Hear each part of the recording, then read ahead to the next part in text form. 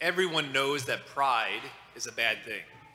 Right? Maybe growing up, we remember that pride is one of the 7 deadly sins, one of the capital sins, and maybe we even might realize or remember and just intuit that when the church says that all other sins flow from the sin of pride. So it's kind of like the peak of all sins, if you will. It was the first sin. And I think if we took an informal survey even right now and I asked you to raise your hand if you struggle with pride, I think just about everybody would raise their hand and say, yeah, I struggle with pride some. I guess if you didn't raise your hand, you'd really have a problem, right, with pride. But like even with that, deep down, I don't think we realize how proud we really are. And that's the real problem with pride. It's the hidden component of it. It's that it's difficult to detect. And so what happens is we just end up sitting in it. We live in that spot. And we don't give attention to it. And because of that, then our soul weakens. Our relationship with God suffers, and our relationship with one another suffers, even those in our family, when we live in that spot of unintended pride, the hidden components of it. And that's because God hates pride. The Bible's very clear throughout the scriptures to say, the letter of James says, God opposes the proud. Proverbs chapter 16 says, God opposes and detests all proud of heart. Because God just doesn't have room there. It's not the way he operates. Even our first reading our second reading from St. Paul says, he brings to the point that God operates a different way. It says that God chose the weak of the world to shame the strong. And God chose the lowly and despised of the world, those who count for nothing, to reduce to nothing those who are something. You're like, well, that's odd, that's bizarre. Why, what is that? Why? The next verse, Paul gives the reason. He says, so that no human being might boast before God. And we're like, well, who would boast before God? That's a silly thing to do. But I think we boast before God all the time. I boast before God all the time. Boasting before God comes off as like me knowing better than God. Me not giving God prime and place in my life. Having other things encroach upon him and worshiping him on Sunday. That's a form of boasting before God. Where at first we say, oh, I don't boast before God. But me thinking that I know the ways better than God does. That's living in a spot of hidden pride in our lives. And so with that, there's a lot of ways to attack pride. I just want to look at the Beatitudes of which we heard. Specifically, just the first Beatitude, as we heard 8 of them, just the first Beatitude.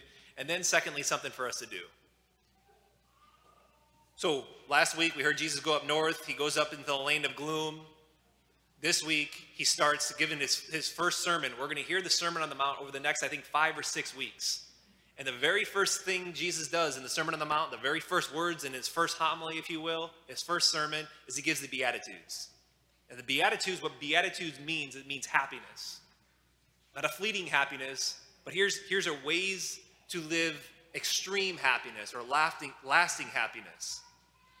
And of the 8 Beatitudes, specifically the first Beatitude, if we don't get the first Beatitude right, we're not going to get the rest of the Beatitudes. We're not going to get the rest of the Sermon on the Mount. And really, we don't get the rest of Christianity if we don't get that first Beatitude, which is, blessed are the poor in spirit, for theirs is the kingdom of God.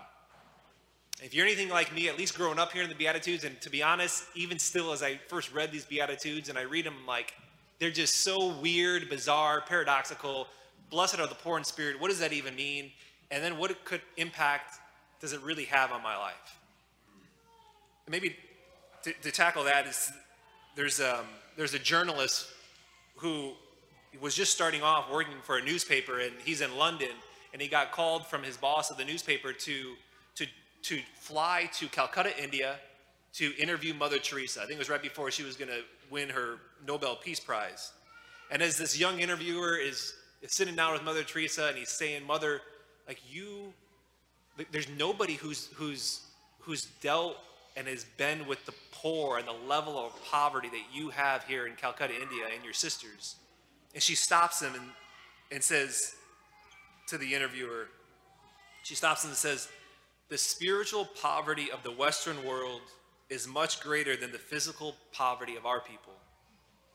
You in the West, she says, have millions of people who suffer such terrible loneliness and emptiness. They feel unloved and unwanted. These people are not hungry in the physical sense, but they are in another way. They know they need something more than money, yet they don't know what it is. What they are missing really is a living relationship with God, she says. The poor can teach us contentment, Mother goes on to say. They can teach us happiness. That is something you don't have much of in the West. See, that's the core of blessed are the poor in spirit. The poor in spirit, they have a deep sense of their neediness of God. They have a deep sense of their dependency upon him. And in their neediness and in their dependency, they cry out to him in help. They know they need God to breathe. That's poor in spirit. And we in the West, I think maybe more so than any other place in the world, in the West, we have a very difficult time of having a sense of our poverty of spirit, poverty of soul, a sense of neediness and dependency upon God. Because we like control. We like to play God. We like to boast before God. You know, I was reading just the other morning an article of there's a 45-year-old now he's paying 30 doctors each $2 million a year to reverse and stop his aging process. His goal is to, as he says, is to have the mind and the body of an 18-year-old. That's the opposite of poverty of spirit. It's the opposite of having a neediness and dependence upon God. And the secular humanists today, they seek to create a perfect humanity that pushes human weakness and limitations aside. And it's just as important for us to realize and to know that it's easier for us to do that than it is for somebody who's dying in the streets and the slums of Calcutta, India. They're much more disposed to being poor in spirit, of having a deep dependence and neediness of God for everything. But we might say, like, well, certainly that guy's crazy. Like, he's lost it. Like, I would never do that. That's extreme. But is there something in your heart, even this morning, something in your heart that's been in your heart that you really want, that maybe you're clinging to, that you want, like a big dream that you have for your life, a dream that you have for your career that you want, a dream that you have for your family, that even maybe they're not bad things, they're good things.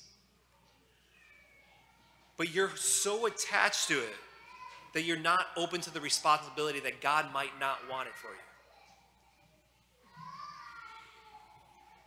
God's inviting us to this poverty of spirit, of this neediness and dependency upon him. And maybe lastly, to close here, for something for us to do, you know, it was earlier this week I went to give last rites to a woman who's dying, and she's 98 years old, and she was still able to speak a little bit. And as soon as I sat down to give her the last rites, she said, seemingly out of nowhere, she says, "Father Mark, I wrestle with God. I'm always wrestling with God," she said. And I look at her kind of just like, what do you mean? What are you saying? And she says, 98-year-old says, she says, "I love control. I love to be in control. My ways, I think, are better." And she says, "Therefore, I've been wrestling with God my entire life." And she had me turn around and look at this little plaque that was behind me that she always sees that she's staring at in a rocking chair. And it was Proverbs chapter 3, verse 5, that says, "Trust in the Lord with all your heart." Do not rely on your own understanding, but acknowledge him. Wrestle with him. Because wrestling with God, we come to our limitations when we wrestle with him. We come to know our weaknesses when we wrestle with God. There's a great story in the Old Testament that a lot of us don't hear or maybe remember because we don't hear it on the Sundays in our lectionary in the 3-year cycle, but it's the story of Jacob wrestling with God. Jacob was a proudful man. He was arrogant. Jacob literally means supplanter. He connived and he got the things that he wanted, and he did get the things that he wanted.